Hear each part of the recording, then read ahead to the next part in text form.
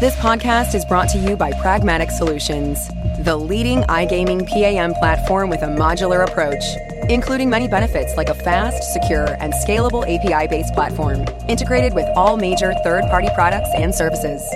Make sure you head over to Pragmatic Solutions and join our smart thinking. And well, how the tables have turned here today, Jesse. How are you doing?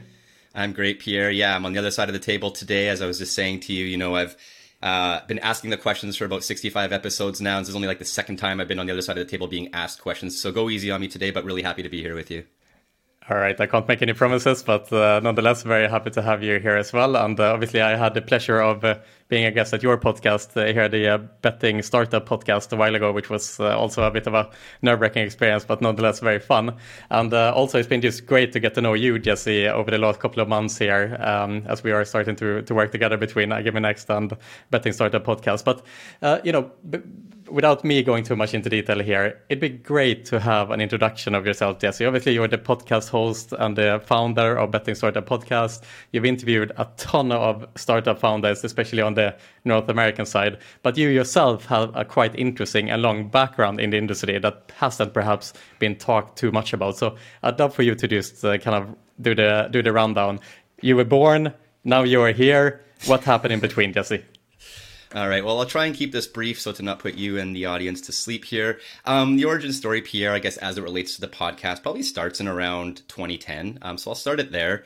That really was the entrance into the industry for me. Obviously, it was a much different world 13 years ago with respect to the betting and iGaming industry. Obviously, from a North American perspective, there was nothing going on. But in 2010, like through my own betting journey as a customer, I guess in the early 2000s, like I really perceived there to be a lack of tools to do like basic, analysis on bets and things like that. And the ecosystem at that time was very immature as far as tools are concerned. So, 2010, the iPhone had been out for a couple of years. Sort of the idea of tech startups was becoming a bit more of like a common thing. And, I was at a point in my life around that time where I thought, you know what, there's nobody else out there seemingly building these betting tools. Why not me? So I put together a team. We raised a little bit of money. I had a plan, a vision, and we set out to work. And we kind of did the cliche tech startup thing where we, got an office, we built an MVP, and we were really trying to find product market fit. And I guess just to talk briefly about like what it is we were trying to build. Again, like talking about it today here in 2023 with everything going on in the landscape seems almost silly to discuss. But like, again, back then there was just a huge gap. And what we were doing was building very basic bet tracking software for starters. On top of that, we did some pretty cool stuff around sort of like arbitrage detection and some stuff like that. But really like our secret sauce at that time was this software that we just called trends software, right? So the whole idea of a trend in betting is, you look at an upcoming fixture and sort of look at the conditions of the fixture and the circumstances of the teams in it. And basically a trend, you can look retrospectively. I think we had like 10 years worth of historical data for the US sports league. So we basically, cleaned up this very messy pile of data, put a layer of sort of like a query engine on top of it, and basically allowed people to ask questions about how an upcoming fixture has done retrospectively. Again, this is like 13 years ago. There's a lot of stuff out there now that does this, but then there was nothing. And the cool thing we did, Pierre, was that when people found a trend that they thought was compelling and that the data showed was historically profitable, what we did was we allowed users to actually save a trend, meaning every single day our software would look at the day's fixtures, look at the different scenarios for each fixture. And if somebody had a trend saved that was in play for the match, essentially we sent out a push alert, which was basically a marketing trigger for that user to go place a bet, right? They get a nice push alert to their phone. It says, this fixture is live tonight. It's historically profitable. One tap CTA, go, click through to your sportsbook of choice and place the bet. It was really cool stuff, but what I now understand is there was really no market for it at that time. And again, we started with US sports, so there was nothing going on here. What ended up happening through a bit of serendipity was our product got discovered by somebody from a company called Opta Sports, which is now part of the Perform Group, which I think is actually Stats Perform now. I've lost sort of the progression of that company. But anyways, at one time it was Opta, and Opta had all of the data rights for soccer, for football. So they reached out to us and said, hey guys, we really like what you've done here with this product. It fits nicely with the way we're trying to make football data available to punters in the UK and the markets in which Opta distributes its data. And we did an adapted version of our software for soccer. And that kind of really, I think, sort of propelled us into looking at the UK and Europe and working with companies out there, understanding that market was far more mature than the non-existent North American market at that time. So sort of set us on a bit of a trajectory. Unfortunately, and I do admit, like, we also fell victim to being unable to find product market fit with the runway we had with the angel round we had raised. So we also found ourselves in this precarious position where we were essentially out of money, which is not a great place to be. And making matters worse, we didn't have any investors really lining up to write us another check to continue to extend the runway. So again, through a bit of serendipity, which is sort of a separate story altogether, but we ended up out one night in San Francisco with a couple of guys that were from this company called William Hill, and they were sent over. They were sent over to San Francisco. This is 2012, remember, right? It was like 10 years ago. So they were sent over to San Francisco on a bit of a mission to quote unquote like find smart people in Silicon Valley and find the next innovation for William Hill. So they were basically sent on a mission from Gibraltar. We were down in San Francisco trying to get meetings with investors. We ended up out drinking with these guys one night. Long story short, Pierre, sitting around, having drinks with them, getting along famously. They said to us, hey guys, you're great guys. We like what you're doing. Clearly, you know what you're doing in terms of the technical capability and building these things and having a vision and being able to sort of execute against that vision. Unfortunately, what you have isn't really what we're looking for, but we happen to have this massive backlog of projects and we need some people to help us bring those to market. Can we hire you guys to do that? And we said, well, we're not really in that business, but also we're out of money and you're offering us money. So yeah, guess what? We're in. And like a week later, we were, my co-founders and I were on a plane over to Gibraltar and we spent a week in the William Hill offices on the Rock. And basically that sort of was the start of an accidental sort of, I don't want to say pivot, but extension of our business into professional services. And basically for the next 4 years, we ended up building a lot of bespoke product for some of the main operators in the UK and Europe, as well as a lot of the other big brands in the space that are sort of serving operators. And, I guess through that, we really, really got a lot of experience and subject matter expertise and domain expertise building betting related products.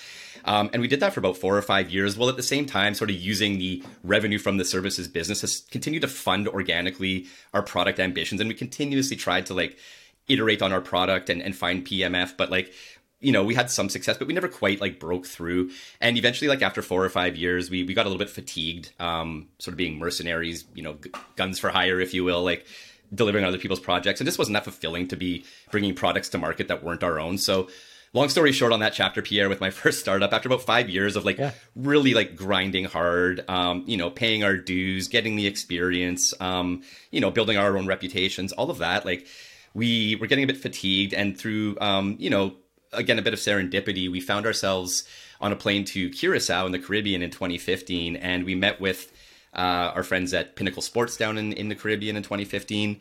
And we actually went down there to pitch them on a strategic partnership that we were excited about. And, as happens, I guess, over the course of that week in Curacao and after several conversations and meetings with Pinnacle, the conversation shifted from, hey guys, this partnership probably isn't for us, but hey, while you're here, what do you think about the idea of possibly winding down your own operations and your team basically comes and joins Pinnacle as a product innovation team, which a couple of months later we signed the deal and our company was acquired by Pinnacle. I then packed my bags along with my co-founder and we moved from, it was actually January 2nd, so literally the middle of winter in Canada, packed our bags and relocated down to the island of Curacao in the Caribbean and spent 6 years with Pinnacle Sports. So it was really interesting, to go from sort of the supplier side of the ecosystem and then suddenly overnight becoming an operator, right? And spending 6 years as an operator, myself personally, I was director of product management. So really pushing forward, some modernization within Pinnacle's product delivery. And, Pinnacle at that time was really, I think, going through a maturation process whereby, they really needed to accelerate some initiatives. And I think our team and kind of what our body of work over the 4 or 5 years that we were doing it really resonated with them to the point where, they really wanted us to come in and we worked together to push some initiatives forward. So that was sort of the start of another crazy chapter and crazy 6 year journey. But fast forward, Pierre, the last year and a half, I've kind of come back out onto my own after 6 years with Pinnacle. I decided the time was right for me to kind of go back out on my own. I was, admittedly feeling the entrepreneurial fire burning in my belly again a little bit. And for the last year and a half, I've been kind of dabbling in different things, least of which is the podcast, which you mentioned. So that's a fairly long arc to the origin story. But yeah, those are sort of the main chapters of my time in this industry. And yeah, it's suddenly been like 13, 14 years now. So here we are. I love that, Jesse. And obviously you've had like the true, let's say, entrepreneurial experience here by going through this like really gritty experience of building your startup and obviously facing difficulties, difficulty fundraising, and then ending it with an exit. And obviously, as you have now founded your podcast, the Betting Content podcast. And by the way, for those who haven't checked out this podcast, it's absolutely brilliant. I would urge anyone to subscribe to it. It's fantastic, and it certainly keeps me up to date of what's happening in the startup landscape in the North American market. So obviously you've interviewed a wide range of startup founders through the podcast. It's something like 60, 70 episodes, something along those lines at the moment. What have you learned through your journey interviewing startup founders? So I think my answer to this is maybe a little bit less about like what I've learned from my guests, but maybe more so around like what I've learned for myself through this so far. Right. Again, like, when I started the podcast, I'd just come off of this sort of like 6-year chapter with Pinnacle. I was on the executive leadership team. I had a remit with like, I don't know, 5, 6, 7 functional teams under me, 80 something people. Like it was a very like manager heavy type role. And again, for me, sort of skewing more towards sort of like the entrepreneur side of the spectrum. I was just finding myself sort of like craving the need to build something and create something, right? So I guess for me, like the podcast was, something that I've always wanted to do, but it's always been a very scary thing, right? Like none of us like hearing the sound of our own voice, including me. I had literally zero experience with podcasting, right? Like I'd never even been a guest on a podcast, let alone, started one or thought I was qualified to start one. But after I left Pinnacle, like I really felt the need to create. I wanted to do something. I wanted to challenge myself. So I guess to your question around like, what have I learned? The idea of starting a podcast was brutally scary, right? But through that discomfort and that scariness, like is obviously is where growth comes from. And putting yourself in a position of discomfort and leaning into that discomfort is really one of the things I've learned. Like if something is in front of me as a possibility and it excites me, but it also scares me, that scariness is actually the cue to lean into it and go for it rather than shy away from it, right? So it's a bit counterintuitive, but really one of the big learnings for me is just like, more so just a reminder that like that is a fundamental truth with anything that I'm looking at or anything I potentially involve myself in, is if it's scary and if there's growth opportunity, that's something I actually should be running towards rather than away from. So, that's probably the main thing. I guess the other thing I would say, Pierre, is like, it's one thing to sit there and ask the questions, but one thing I maybe didn't appreciate at the start that I definitely appreciate now is that there's an art to asking questions, and it's really given me like a whole new respect for professional broadcasters, media personalities, other podcasters, people that are basically asking questions for a living. It's not as easy or as obvious as it sounds, and the ability to drive a conversation through asking questions definitely is something that I think I probably took for granted a little bit when I started it. And, I've been a bit of a student of the game here, learning as I go and getting better at it. I got a lot of work to do still, but you know how it is, right? I think that's the biggest learning for me so far is like, I really undersold myself on how difficult it actually was and how much work is actually required to do it well. Yeah, absolutely. It's a great answer, I think. And, if there is such a thing as a purpose in life, I think it is to find yourself with one foot in the known and one foot in the unknown, right? So if something is too easy, it gets boring. If something is too hard, you stop, right? You are not able to continue. But when you have one foot in the known and one foot in the unknown, that's where the magic happens. That's where you kind of find purpose. And so to your point here of kind of like diving headfirst into something new and difficult, I think this is very much the purpose that we have in life, is to find yourself in those situations. And when you then start the podcast and you realize that this is something that you can master, you are doing like incredibly well as a podcast host. Then the motivation that comes from that to continue to do difficult things, of course, it's great as well. Is that something you've been thinking about as well when you have gone through the journey? Like how was, like if I ask you this, like how was the first episode compared to the last episode that you did?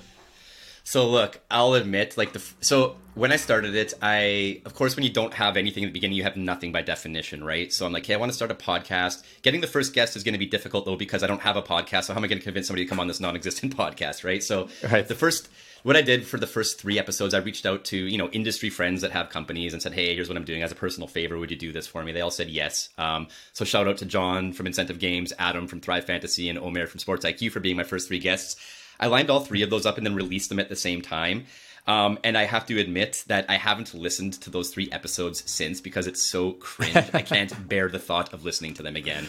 I can relate to that as well. Yeah, right. Like all that to say, as with anything, the more reps you get in, the easier it gets, the more natural it becomes, the more comfortable it becomes, the less anxiety-inducing it becomes. I still get nervous for every episode, don't get me wrong, but it comes a little bit easier now than maybe it did like 66 episodes ago or whatever. So it's a continual work in progress, but we're trending in the right direction with it all. Yeah, absolutely, and it's such a good point, Jesse, that you mentioned, and I think something I'd like to talk today about a little bit more is kind of like how to start the podcast. What does it take?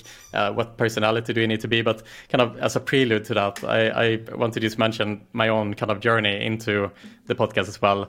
That I used to be terrified of speaking in front of people. It was like one of my worst phobias. Like it was kind of like, people are scared of snakes. For me, it was like speaking in front of people was my absolute biggest phobia. And, it was obviously limiting in my career because I wasn't able to go on stage. I wasn't able to even speak in front of big meetings. I have kind of like a speech impediment with a lot of filler noises, and I can kind of lose track of words and stuff like that from time to time. And so for me, the turning point was when we hosted the first iGaming Next Valletta in 2019. Okay, so the idea, we had a professional host who ended up not turning up. Okay, this was the biggest event we've ever organized. Okay, in 10 years. Yeah, go ahead. It's like your worst nightmare, right? Basically, yes, happening right before your eyes. Yeah, okay. Absolute worst nightmare, and it was the biggest event we ever did, right? And we had a room full of people. We managed to sell out this event. There was 800 people in the audience, or even more. It's like 1,000 people in the audience. And 2 hours before, no host, and then like 1 hour before, no host. And now we start to get nervous here. Like, where is the host? Like we go knock on his hotel room. No one opens. We get the hotel to open the room. No one is there. Okay, and now it's half an hour left. And with like 20 minutes to go, the team, we gather in a circle. The room is like totally packed outside. And we are like panicking. We don't know what to do. And we gather in a circle. And everyone looks at me as the MD. I look back. They look at me. And they, my production manager says like, Pierre, you got to do it, man. This is the only way. Yeah. And what are you going to do? I mean, we have to solve, we are problem solvers. That's who we are as event managers, right? So, okay, the production manager, he mics me up. Our ex-production manager, he's a world-class production manager, okay? He used to work for Live Nation, biggest concert organizers in the world, okay? He did conferences and concerts for like Prodigy, Red Hot Chili Peppers, the whole works, okay? He looks at me and he tells me, Pierre, everything's going to be okay. But when you see in someone that they don't mean it, that was my production manager, okay? He did not think it was going to be okay because he knew like my issues with speaking in front of people. Nonetheless, 3, 2, 1, up you go, and I was thrown into the stage. But the good thing about that was that I never had time to get nervous because we just needed the show to start, right? Like we just needed it to go on, and so we just needed to find a solution. So I went up there, kept it easy, went down, I survived, went back up there again. And throughout the day, I realized like, it's not that bad actually. Like, as I can actually do this, right? It's not going to be perfect. It's not like David Attenborough narrating Planet Earth or anything, but I can do it, And after that, it was a big turning point for me where anything that was put in front of me in terms of speaking in front of people or speaking publicly, I rationalized by telling myself that nothing can possibly be worse than having to go unprepared on stage in front of a conference and somehow try to mask it, and it still worked, right? And that's usually how it is when you speak in front of people. People tend to get so nervous and they put so much pressure on themselves, but actually the audience generally doesn't notice the kind of mistakes that you do and whatnot. I thought that was that was something that really helped me to get into this. Well, I mean, talk about being thrown into the deep end of the pool, right? I mean, they say that, for most people, like the number one fear ahead of death is public speaking, right? So like to that end, like you're not alone in that. And, to be put in that situation and to have it go probably as well as it did, and probably without the vast majority of the audience, as you say, knowing that was even the plan, and now look, obviously like 4 years later, here we are, and now you're here, right? Like, so those types of moments, I think for people that, the unexpected ones is like really where like true growth comes from. And also like really also like developing your own confidence in yourself that like, when you're done, like I did it, right? I can do this. All the self-doubt, like those voices start to get a little bit quieter in your head once you actually do the scary thing. So no, man, that's a great anecdote, and yeah, relatable for sure. Absolutely. And so my question to you, Jesse, is now that you've kind of built the podcast, you have a great audience already, you kind of gotten over the most difficult hump, which is to start the podcast and then to build an audience. If you now look back and you kind of analyze what does it take to start the podcast and what does it take to become successful as a podcast host, what would you say to people who perhaps consider to venture into starting their own podcast, but they don't know exactly what or how or so on and so forth? What are your kind of tips, your secrets into founding your own podcast?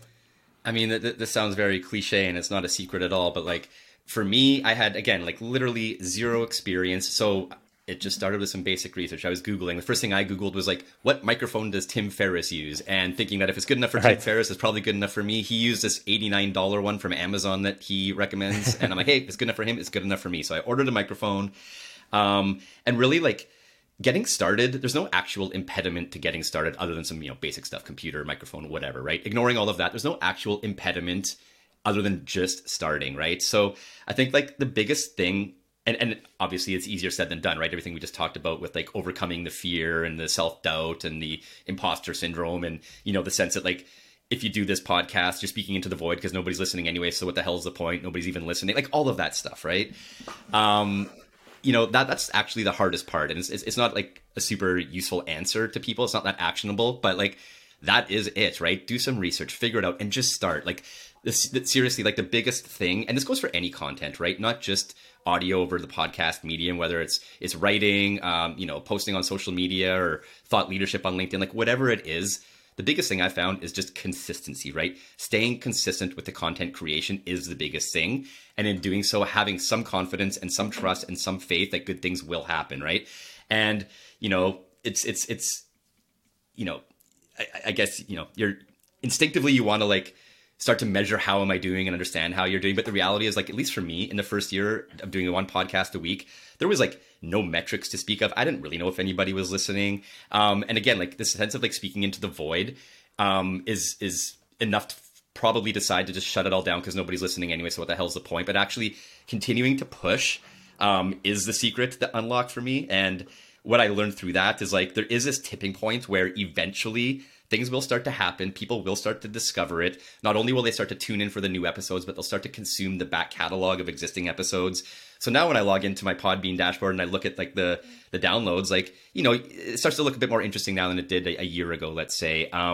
But look, like the secret to starting is just starting. There is no impediments other than yourself and your own ambition and willingness to put yourself in that position of discomfort. That really is it. And it's not that compelling of an answer, but like that is just the cold truth of it all. Absolutely, Jesse. And to add to that as well, I mean, I've noticed from your podcast that the fact that you are as consistent that you are as well is a huge upside to this as well, and a really important thing to carry with you as well. As you point out here, it can be difficult to start a podcast because it's a big commitment, right? To start an episode of a podcast. It's like 30 minutes, your episode usually are, and it's quite a lot to ask from someone to spend 30 minutes to listen to a podcast of yours. And so that kind of getting over that first hump into getting people to trust you and to trust your podcast when there's like a million other podcasts or a million other pieces of content that they can consume, but they choose to consume your podcast. It takes time, and like it takes time to get people to give it a go and to give it a shot and give it a try, and then hopefully you can start retaining that audience after a while as well. And I like what you say here as well, that it's a lot about just getting started and then staying consistent and then not giving up. But also to add to that as well, I think seeing that, like, if we think about like how do people kind of choose what content they want to consume, they usually don't end up listening to a podcast or watching any form of content for that matter randomly. And so to get someone to pick your podcast, it has to have some form of value proposition, right? And if we look at the bigger podcasts today, like say the Joe Rogan podcast or Lex Fridman or Tim Ferriss, as you mentioned here, they are quite they are like generalists, so they will have like a wide range of guests on the podcast, and there isn't really a clear red thread other than people like the host. I think those are the kind of exceptions, but generally podcasts, I think especially when you start, you should find some sort of niche that you want to attack, right? Like if you want to learn about the iGaming industry startup landscape in North America, there is one podcast that is excellent and where you can do that, right? So I think you did the absolute right move on that front as well, of just kind of creating an identity around the podcast. And I think that's also something to think about if someone is considering to start a podcast, is like, what niche can they create? And then stay consistent with that niche and then build the audience over time. I think that's also kind of part of the success. I completely agree, Pierre, and like I'll add to that by saying that the word niche is quite an interesting one, right? Like you're correct that my podcast is very niche. So the way I talk about it, there's actually 3 niches to mine if you think about it, right? So the first niche in the broadest sense is it's a business podcast, right? So it's in the business niche. Right. Underneath business, then we're segmenting it to a specific industry, which is betting and iGaming. So it's a niche within a niche. Then further, one level down is I'm only focusing on the early stage ecosystem within this industry, within the wider business niche, right? So It's very niche. It's very narrow. As I'm always very quick to proclaim to people, like, it's not doing Joe Rogan or Tim Ferriss numbers. It never will. And that's okay. My audience is one that is hyper relevant, hyper targeted. It's very relevant, compelling content for that audience. And it doesn't need to be more than that. And I'm okay with that. And I think to your question around, like, for other people that are maybe considering starting a podcast, my advice would be, like, number one, everybody probably should at least try starting one. Everybody has some amount of insight or expertise or perspective that's worth sharing. And nothing is too niche to share. There's always going to be an audience for everything. And, people shouldn't be constrained or inhibited by the sense that, like, whatever it is their podcast focuses on, that it's too uninteresting or niche or narrow or whatever. That's not true. That's a story. Everybody has a story to tell. Everybody has interesting insights to share. And I really do think everybody should at least try, right? At least of which good things could come out of it if you stick with it. Like from a personal branding perspective, right? Obviously, there's a whole bunch of benefits that come from that. Credibility, you can start to establish yourself as a credible authority on a certain topic. And then obviously, you do it long enough, interesting things start coming towards you. So you end up becoming a bit of a magnet for stuff coming your way. And at least in my case, like there's a lot of interesting stuff that hits my inbox now that I can really only attribute to the podcast and sort of it being that magnet out there that brings these things into me. So just to put a stamp on it, I think everybody should at least kick the can on it once, try it, and just see. Really, there's no excuse here in 2023 to not do it. Like everything, I think like 80-something% of podcasts will eventually like stop producing new content within the first 6 months. So even by sort of staying consistent for 6 months, you're already placing yourself in the top like 10 or 15% of podcasts that are out there. So no excuses, everyone, is the takeaway here. Absolutely, Jesse. I love that we are like 30 minutes into this podcast. We just covered the second point of the agenda of too many points here. Not to crack a joke, but 2 podcast hosts walks into a bar. No one walked out for 3 days. Nice. Anyway, let's move on to the next one. Sure. Really interesting. So again, you are probably the person with the finger on the pulse as it comes to the startup landscape of the industry.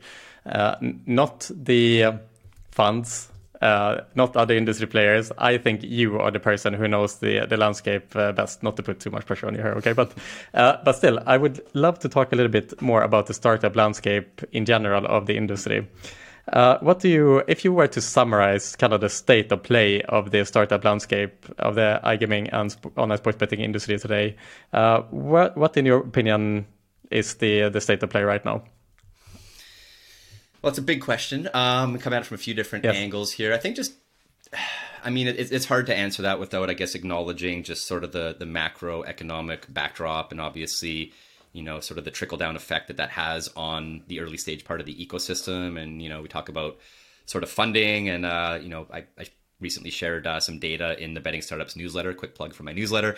Right. I recently shared some data in there from Crunchbase, which put out an article a couple of weeks ago, which showed in Q1 of this year, global venture funding is down. I think it was 53% year over year compared to Q1 last year.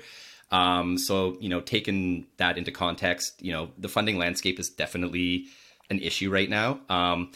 That being said, VC funds and firms raised record amounts of new capital in 2022. So there's actually the slowdown in funding isn't for a lack of capital available to be deployed. On the contrary, there's record amounts of dry powder sitting there right now. I think I saw some data the other day. There's like $580 billion globally in venture firms' accounts that are basically waiting to be deployed. So there's a lot of funding out there right now available, but there is a slowdown. So how do you sort of reconcile that disconnect?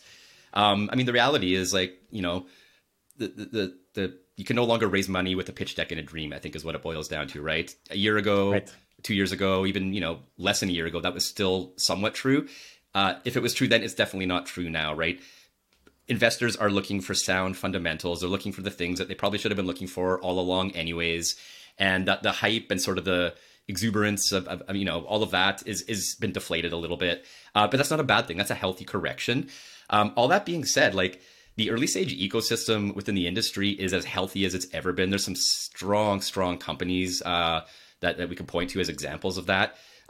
Despite the fact that Q1 funding was a little bit slower, we're only a few weeks into Q2 here. We've already seen a number of funding announcements from early stage companies in the space, right? Profit Exchange just announced a $10 million raise. Beyond Play just had a $5 million something raise. There's a couple other ones I'm forgetting in the last couple of weeks, but it's really hard to talk about the startup landscape without, I think, addressing that first and foremost on just sort of the funding and capital side of it all. I think looking at it from another perspective as it is right now, as I see it, they're, especially for the B2B startups out there that are targeting the operators as their potential customers. We're seeing a lot of movement right now in the US specifically with some of the operators there. And, what does that mean for startups that are pitching their wares to the operators? We've seen some operators, shutter operations already. We're all reading the headlines like this week about, rumors of PointsBet and, what will become of it in the US market. And all of these sort of challenger brands, it's, can they sustain operations, right? And that makes it very difficult for B2B startups, I think, to properly really sort of project their business and forecast their future business, not really knowing sort of that their customers will ultimately be there for years to come. The concentration of market share amongst sort of the big four, which is what, 85% right now or whatever the number is, give or take 5%. It makes it difficult, but there's still a ton of opportunity there. But I think for those on the B2B side, really, getting that traction is even more important than ever, just because it is such a dynamic landscape right now amongst the operators and with their own operations really trying to sustain that. And a lot of them, obviously waiting for iCasino to emerge a little bit more persistently across states, and that being seen as sort of the path to profitability. And then for the startups in the meantime, it's incredibly difficult to sell. All that being said, for those that are successful in getting their products integrated into some of the operators, there's a ton of success stories out there right now. The operators are still looking for innovation. They're still looking for ways to differentiate what is a very commoditized product right now in the US. And they're really looking to these early stage companies to be the drivers of that. So still a ton of opportunity. It's not all doom and gloom out there right now. And for good, strong teams with compelling products and a unique differentiator that adds value, there's always going to be opportunity for those types of startups. Right. Steffi, and if you were to pinpoint some of the most interesting startups that you know today, say 3-4 startups, who would you pinpoint and why? Good question. So yeah, look, even before the podcast, right? When I was with Pinnacle, part of my remit with Pinnacle was looking at new products in the market that Pinnacle could potentially leverage, right? So I was already out there talking to every startup anyway, which is also part of the reason I started the podcast. It was something I was already doing, so it just made sense. So I've seen it, to your point, like I've seen most things, right? I mean, I probably see as much as most investors get across their desk in terms of just different companies doing different things, and have a pretty good sense of the landscape. So there's a lot out there. As far as the podcast, 70-ish episodes, I've talked to lots of entrepreneurs. It's really difficult to answer that, but I'm not going to skirt the question. Maybe I'll slightly reframe it, Pierre, and I'll say, if I had to draft a 3-company fantasy startup team, who would it be? Yeah. Okay. That's a good question. I'll exclude operators from the list, though. So names like Profit Exchange, Sport Trade, Mojo, Underdog won't count. Ignoring those, 3 that I would put on my fantasy team. The first would be a company called Sharp Sports. Have you heard of them, by the way? Not sure, actually. Okay. Tell me. Sharp Sports, they're very cool. They're building an infrastructure layer between operators and third-party developers. And basically what they do is they allow, app developers to integrate users' sportsbook accounts into their apps and their products, which you can imagine would unlock a lot of interesting use cases for things like bet tracking, unified dashboards, personalization, things like that. So, they're very much taking the Ryan Murphy, who's the founder there, the co-founder, and Sam. Ryan sort of talks about Sharp Sports trying to be like what Stripe is to the internet in terms of being this infrastructure layer that sits between everything, behind every sort of e-commerce transaction on the internet. Sort of their vision for Sharp Sports is to be that infrastructure layer that sits underneath a lot of the main sort of betting tools and products that are out there on the B2C side. So they're doing some really interesting stuff. If I was to make my own sort of index fund of startups on my fantasy team, they would definitely be in there, just because I think they're and they're also flying under the radar a bit, right? They're not they're B2B. It's really quote unquote boring stuff, which is really just connecting up pipes underneath the hood, which isn't that sexy or compelling, but it's a very interesting business. And they're definitely, I think, onto something pretty big there. So that's number 1. Second one I'll pick from my list is a company called Alt Sports Data. Other than being a very cool team of people and individuals, great team there. Alt Sports, basically what they're doing is securing official data rights from alternative sports leagues. Alternative sports being if you ever watched the X Games back in the day, basically a lot of the sports in there are what they would call alternative sports, right? Skateboarding, BMX, motocross, surfing, all of these sorts of things. Anything you would see on the ESPN Ocho. Exactly, right? Exactly. Yeah. So Alt Sports Data, they're getting the official data rights to a lot of these alternative sports. But then what they're doing with that data is they're developing betting markets and offering managed trading services to operators. And I mean, look, I was in my teenage years in the late 90s, and I skateboarded as a troubled youth back in the day. This, I don't know if it just really appeals to 17-year-old Jesse or what, but the alternative sports, I think, population is massive, right? People that skateboard, surf, snowboard, BMX, whatever. It's the sport that a lot of us do, but from a professional perspective, it really gets dwarfed, at least in North America, by the big 4 professional leagues, right? So I love what Alt Sports Data is doing in terms of tapping into that opportunity and sort of the passion of alternative sports fans. They actually I think just the other day, I just saw a headline that they just for the first time offered markets on a skateboarding competition with DraftKings. So DraftKings took Alt Sports Data, and then for the first time, skateboarding markets are being offered, which again, for 17-year-old me, is the coolest thing I could ever imagine. So Alt Sports Data is number 2 on my roster. Third and final one I'll wrap off right now, Pierre, is, and maybe this is a bit of the recency effect with my own podcast, but I'd be remiss to not include Beyond Play in that list, which is obviously a very familiar name to you and the iGaming Next podcast. Carolina Peltz might be the most impressive founder I've spoken to so far. I'm not just saying this disingenuously.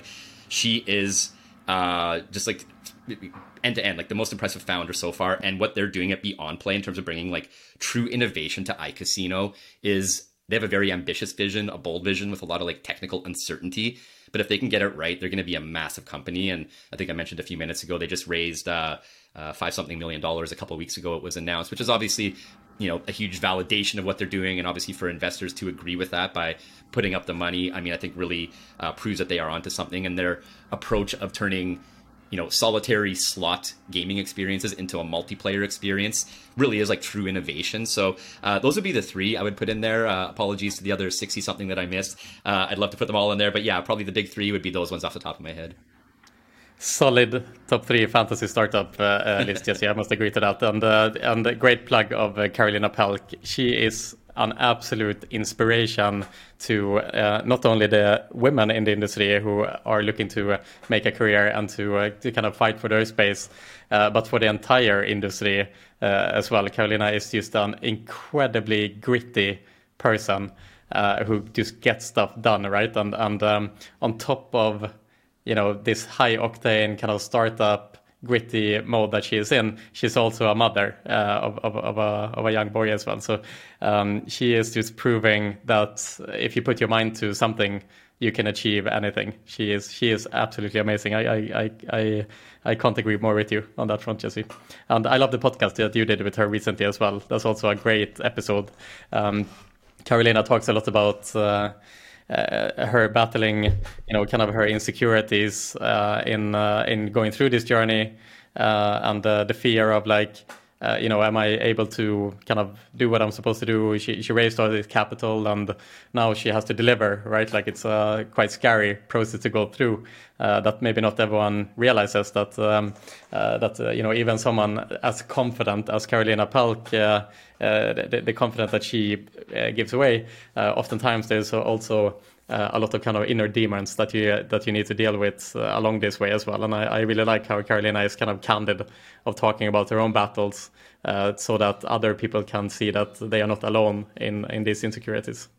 Yeah, very well said, Pierre. And I can only endorse everything you just said about Carolina specifically. And like, what I really, really appreciated about her and the way she showed up on my podcast is, to your point, like, she was extremely vulnerable, right? And wasn't masquerading, or wasn't wearing the mask and saying, we raise this money, we're doing all this stuff, we're the best, blah, blah, blah. Yeah. She was very vulnerable about all of the challenges and the grind. And like, for her, this is the culmination of like a 20+ year career in this industry. So like, everything she's been doing has been like laying bricks to slowly build this thing, and it's all led her to this point. And there's a lot of personal challenges that come with that, and her ability to open up and share those and share that with the audience, and I'm sure a lot of other people resonated with that, but it really doesn't get talked about as much as it should, in my opinion. So yeah, shout out and credit to Carolina and the team at Beyond Play. They are crushing it, and no doubt will continue to crush it. Absolutely, and Carolina, she talks a lot about imposter syndrome. Then, right, is to kind of wrap it up in one term, and something I found interesting in that conversation, and it's something I would like to talk to Carolina about a little bit more, is that she talked about like, how do you overcome imposter syndrome, and you kind of have to accept that it's there, and try to fight away the thoughts and so on and so forth. But I would actually take it a step further with imposter syndrome and say that imposter syndrome is there for a reason, and it actually can be a good thing to walk around with imposter syndrome. Because if I would choose a person to have on my team, I would much rather choose the person who is second guessing themselves, and it's like asking themselves, am I really doing the right thing here? Rather than the person who just kind of comes in and with like 100% confidence and assumes that everything they do is perfect or whatever. I think imposter syndrome is like a champion by your side, as long as it doesn't take over, as long as you don't let it escalate. But it's the same thing for a lot of things in life. I mean, there's a lot of like words or kind of syndromes that have a negative connotation, that oftentimes in the right dose is a positive thing for you. I think it's a good spin to put on this. And I think certainly Carolina is a great example of that, where the imposter syndrome manifests in her, of her just working incredibly hard and really doing the right thing. Right, that's how it looks like on the outside when you look at Carolina. Yeah. Yes. On to the next point, Jesse. Here, I want to talk as well about a point that you mentioned earlier, which is the fact that there are just a few incumbents in the online sports betting and iGaming industry in the North American market. There's 4 operators, as you mentioned, that own something like 85% of the market share. 2 of them, FanDuel and DraftKings, they own, like 70% to 75%. So it's kind of like going from a duopoly, from an oligopoly to a duopoly in the industry. It seems like the bigger only gets bigger. What do you think this means for the startup landscape? Because oftentimes you have these, you have a quite vibrant startup landscape in the North American markets, but really and truly, many of them are only fighting for a couple, like 1, 2, 3, 4 operators or potential customers. Not everyone can win, of course, and that means that these operators have a quite big, power in and a big say in how the startup landscape will evolve. So what do you think? Is this a problem? Do you think? Am I taking this a little bit too much to the extreme? How does this affect the startup landscape? I mean, my personal view on it is probably it doesn't, at least as of today, it doesn't affect things in a material way. I mean, over a long enough time horizon, yes, it does. If you think about a world in which there's true consolidation and there's only, true oligopoly where there was only, 2, 3, or 4 operators serving all of the US market. Obviously, that's not the case. What we have is dozens of operators basically fighting for that last 10 or 15% of market share. So what does that mean for startups in the industry, and particularly those that are, again, selling B2B, that see these operators as their target customers? It's probably a natural instinct to say that is a problem. I think the reality is, though, that these dozens, the 20-ish or 2 dozen-ish operators are really fighting for the remaining market share.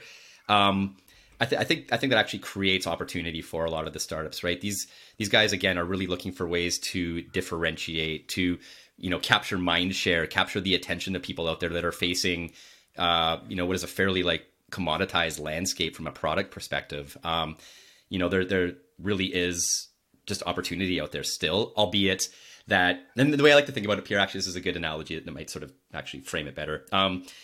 If you think about going hunting, right, sport hunting, you can go rabbit hunting, you can go deer hunting, or you can go elephant hunting, right? 3 different animals of 3 very different sizes, right? In the context of startups, I've always liked to think about it this way in my time, is that, if you're out hunting rabbits, rabbits are very small, so you have to kill a lot of rabbits in order to feed yourself, right? So you're continually out there finding the next rabbit to kill, eating what you kill, so on and so forth.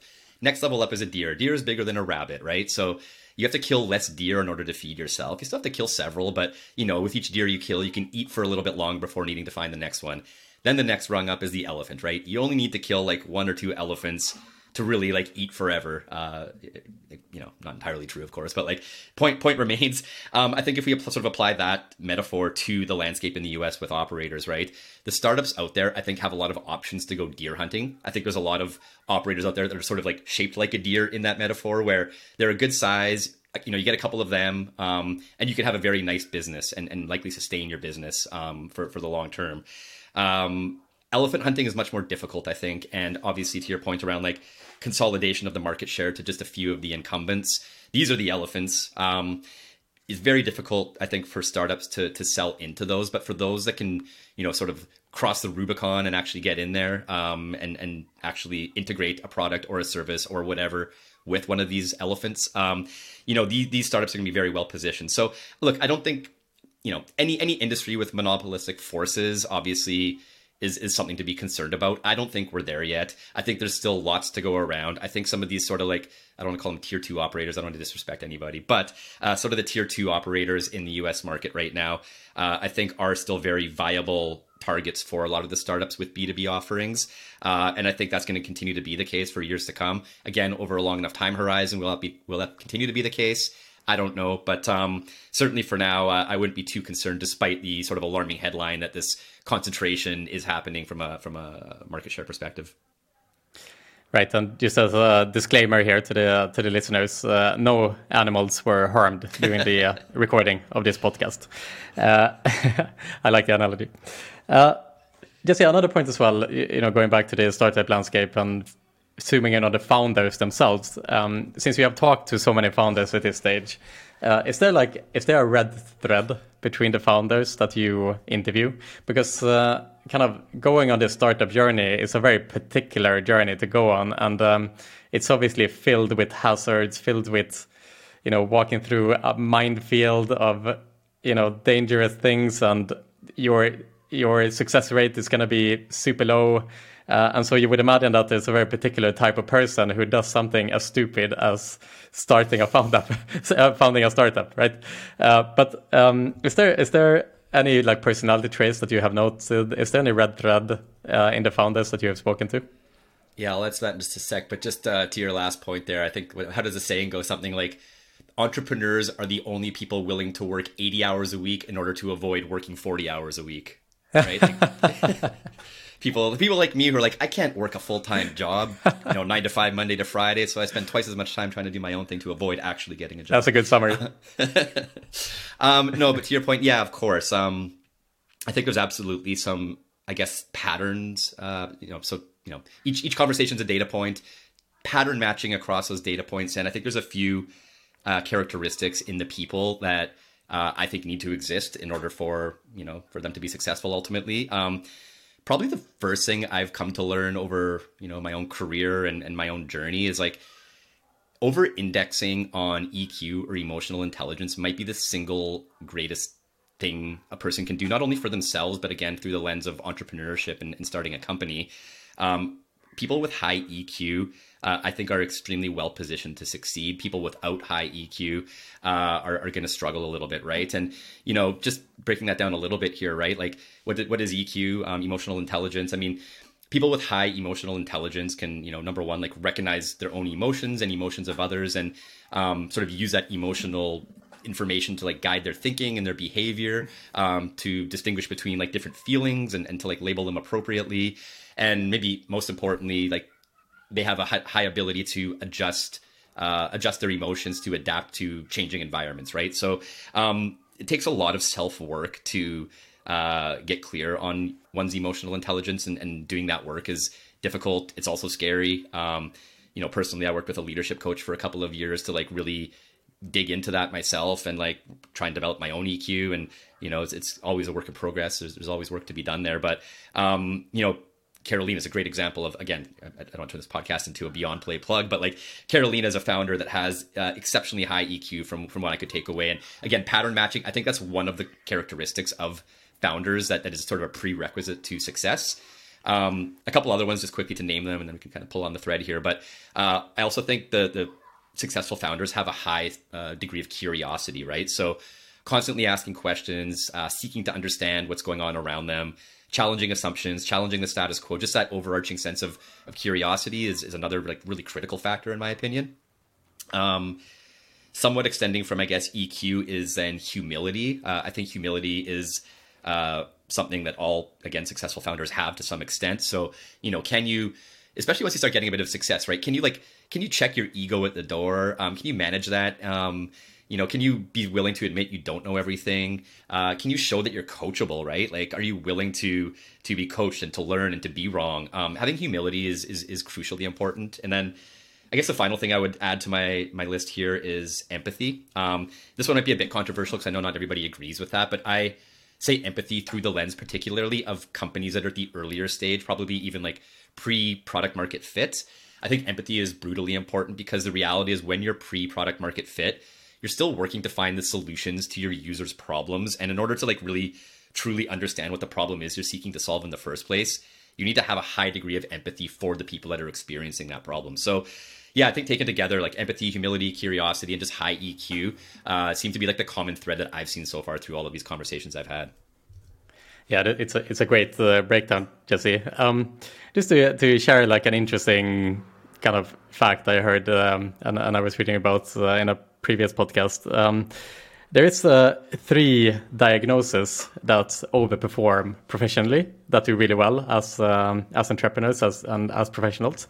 So first of all, people with Asperger syndrome, people who are on the spectrum, they tend to overperform in their careers. And the theory behind that is that because people with Asperger, they kind of lack the ability to understand social cues, they form their own opinion so strong that even though people tell them that they are wrong, they are not able to hear that they are wrong, essentially. And so they kind of stick to their guns. So if you imagine people like Elon Musk, Mark Zuckerberg, Peter Thiel, like those kind of like Silicon Valley legends, they have gone so much against the stream and they have been so like unorthodox, and especially Elon Musk obviously has like totally transformed industries beyond any comprehension. And that comes just from kind of sticking and holding on to your belief and not letting people kind of intrude with their own kind of opinions.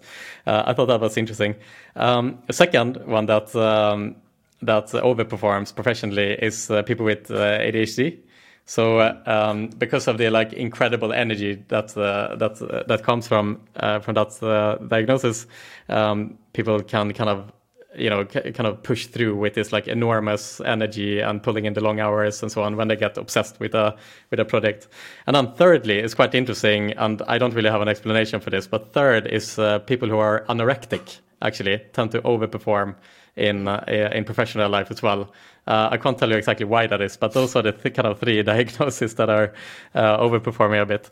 And if I would look at myself, and we spoke about this just before the podcast here, but I picked something up in a previous call that you and me had, where you mentioned at some point, oh, it's my ADHD that is acting on me and whatnot, and so.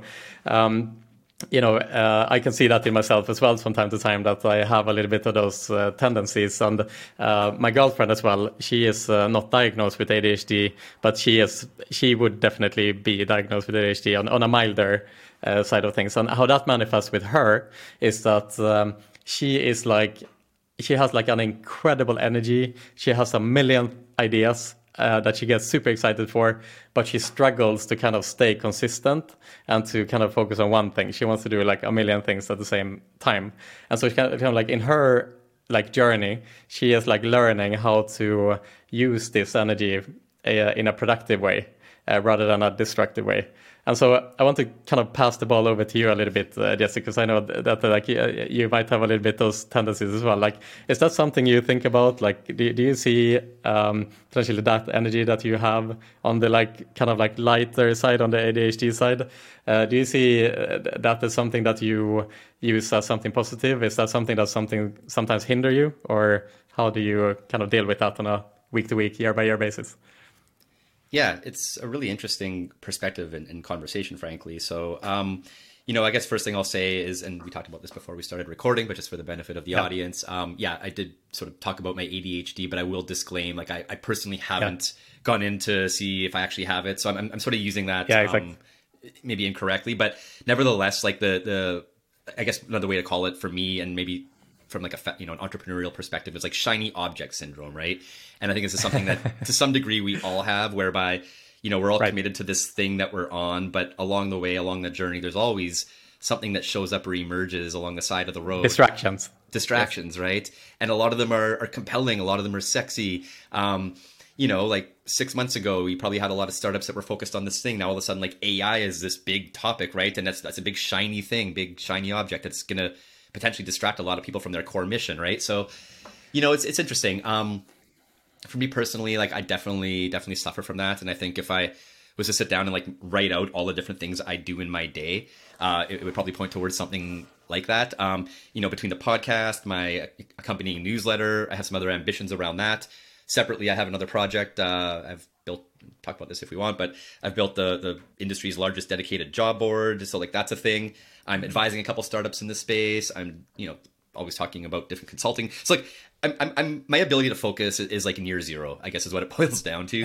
And, your question around whether that's a good thing or a bad thing or somewhere in between. I mean, it's a bit of a hedge here as an answer, but I mean, somewhere in between, I think it is the reality, right? I mean, if you're constantly responding to every new cue that comes up or everything that shows up on the journey, you're going to get nowhere, right? We know this. You need to have some amount of like sustained focus. And, we talked a while ago about like podcasting and like the importance of consistency with it. It's no different with anything else. Staying consistent, staying focused is important for execution. That all being said, I do also believe like it's perfectly okay to continuously, and you should also continuously assess the landscape around you as you're doing your thing, as you're focused on your thing. You need to be continuously looking around, right? The world's always changing around us. We need to be aware of what's happening around us. That requires us to be, turning our heads and looking in different directions, even away from the thing that we're chasing. So long as we turn our head back to that thing that we're chasing at the end of it. So, look, like, for me personally, like I see it as for me, it's a good thing. I lean into it. I'm an ideas person. I discard 99% of the ideas, but the 1% that I think are actually interesting, like I want to see those through, and I'll find a way to make space for those. I need to do a better job of that because, the other side of that is like you take on too many things and you end up drowning. You can't do anything. So there's a balance to be had there. But it's an interesting question, Pierre. I think, there's a lot of people I certainly speak with that have some version of the same story. So it's a common one. I guess to put that out there as well, like for people that, identify as having sort of these patterns as well. Like you're not alone. Like, most of us seem like we're like this to some extent. I don't know if it's, chalked up a little bit to like our collective attention spans being somewhat shortened by like social media and just like our consumption patterns. I don't know. Obviously that's probably part of it, but I do see that as being like a superpower. And the three examples you cited, like definitely are superpowers as well for those people, for those individuals. And the ability to take something that could be construed as a negative and spinning it into something that is actually a superpower, I think is powerful stuff. And those are certain examples. I think there's other things too that could be seen as detriments that are actually superpowers. And for entrepreneurs, we come in all different flavors, shapes, styles, whatever. There's a lot to be learned, I think, from people that do have some of these challenges that maybe not everybody does. So yeah, look, I could probably stand to focus a little bit more. I'm not going to lie. My wife certainly agrees with that. She's like, "What did you do today?" Last night I was making dinner and she's like, "What did you do today?" And I kind of rattled off like 5 or 6 things. She's like, "What?" Anyway, so so there's truth in that. But yeah, look, I'm trying to channel it as like a positive thing in my case. And yeah. Exactly. No, I think that's a great point. And what we talked about before is like that type of energy in a certain dose is an incredible asset, right? And to illustrate that you are definitely not the worst in that field. I don't know if you've seen this meme, where Homer Simpson, the GIF, when he goes into the bush. Oh yeah. And then he emerges as something else. And there was this really funny version where there was like at first you are a Web3 expert, and then you withdraw into the bush, and then you come out as an AI expert, which is kind of like the next big thing. And you see people do this a lot where they have a hard time to stay consistent, and so they just move on to what is the latest hype, basically. And because they do that, they are never able to kind of establish themselves as an authority in anything, right? Because they're always moving on to the next thing. Because often what happens with say, right now we are on AI summer, but we've been in AI summers before, and after the AI summer comes the AI winter, and then those are the first people that drop off into the next hype that emerges, right? And so when the crypto hype, the reason crypto hype started, a lot of new people kind of emerged as self-proclaimed experts, and then the AI hype started, and they kind of immediately moved on to become an AI expert, but they are never able to kind of stick around for long enough for the next kind of hype cycle to begin. Because eventually, if crypto enters a new hype cycle and it's a new crypto summer, then you will see the people who was able to navigate the winter, who really was able to kind of sharpen the sword, and then they will emerge as the leaders, not the ones who kind of jump from ship to ship to ship without finding any focus. Well, I think that comes back as well to like one thing we haven't really talked about yet, but like the importance of having conviction as an entrepreneur and recognizing that like whatever it is you're on, there's going to be hype cycles around you constantly. And you need to have deep conviction about what you're working on, because there's going to be periods, and like crypto is a good example where right now, right, we are in the crypto winter, and there's been a massive flight away from crypto and Web3 and NFTs and into things like AI or whatever like the newest thing is.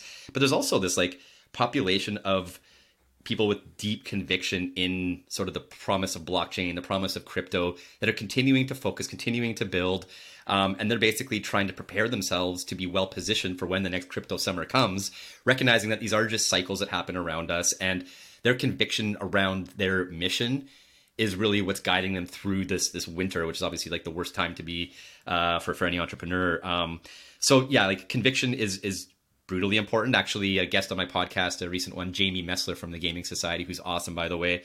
She said this one thing when we were talking that really like stuck with me and resonated, which is that it's important to have conviction over consensus, right? So, in her case, I think she was, talking to investors for a previous company, and everybody was saying this won't work, this won't work, this won't work, right? So rather than like listening to that feedback as consensus, she really believed in her own conviction that it will work. She ended up doing pretty well with a company called the Players Tribune, and her co-founder, a guy named Derek Jeter. So like that all went fairly well, but that is only like really chalked up to the conviction she had.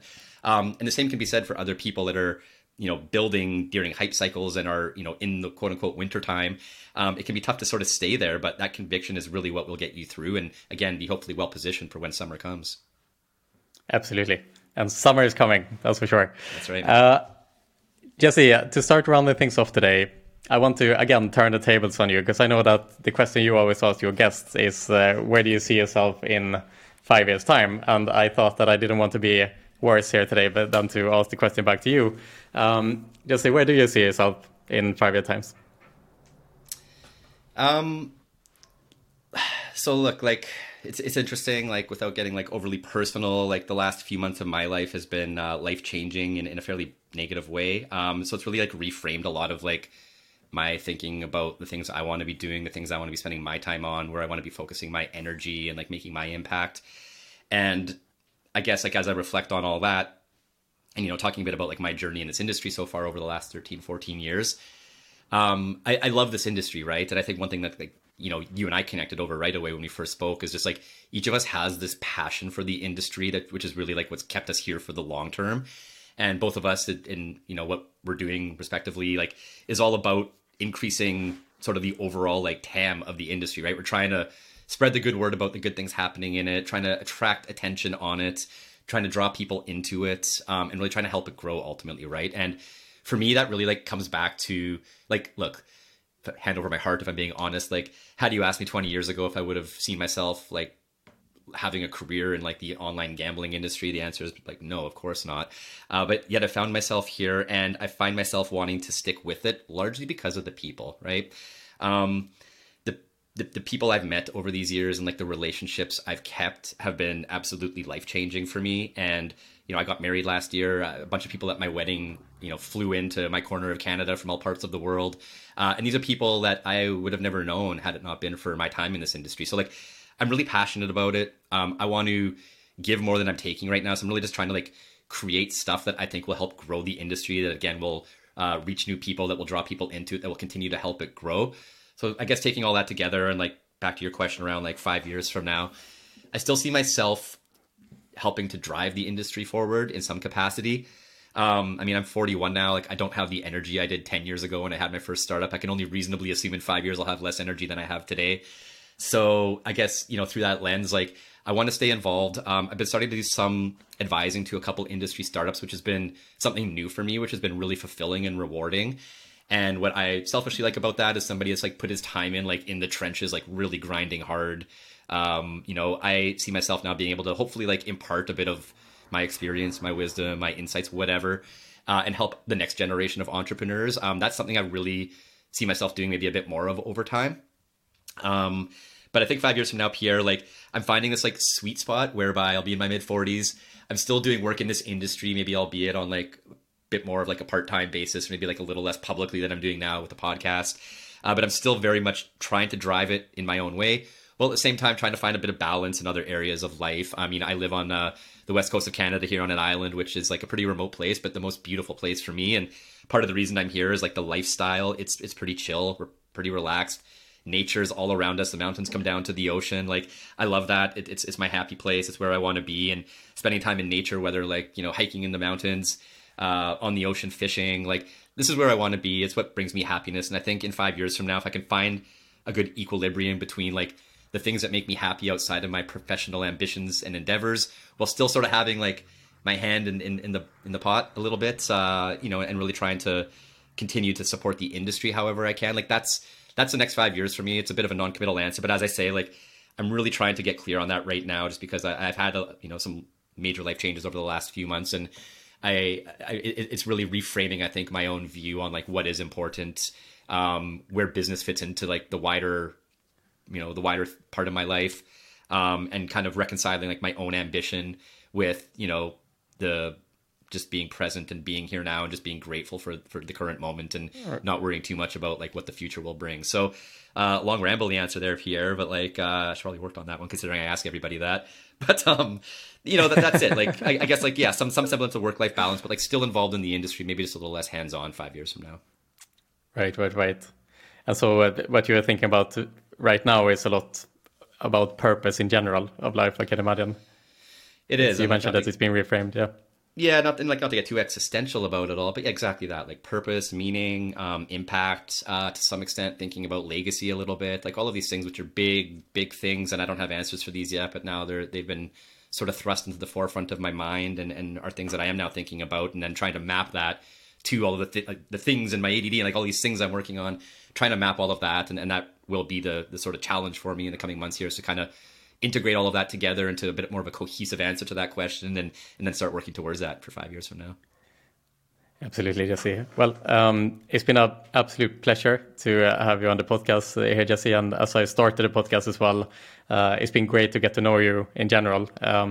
You are a fantastic person. And when I was introduced to you by our mutual friend, Benji Cherniak, he introduced us by saying how you are one of his favorite people that he ever met, more or less. And I can definitely see what comes behind that. So again, Jesse, thank you so much for taking your time today. It's been an absolutely brilliant conversation today, and I'm looking forward to follow up in the future with you as well. Yeah, Pierre, look, thanks for having me, and I can only reciprocate everything you just said. Credit to you and your team for all of the good things that you are doing for the industry, insofar as the content, the thought leadership, the events, you guys are doing some really special stuff. So I, acknowledge you for that. And on a personal level, as you say, like, I think there's a lot more for us to talk about as we go forward here together. So, let's see what the future brings. But for now, Pierre, thank you so much for having me. If people are still listening to this an hour plus later, thanks for bearing with us here. But it's been a great conversation, Pierre, and hopefully we can do this again soon. Thank you so much.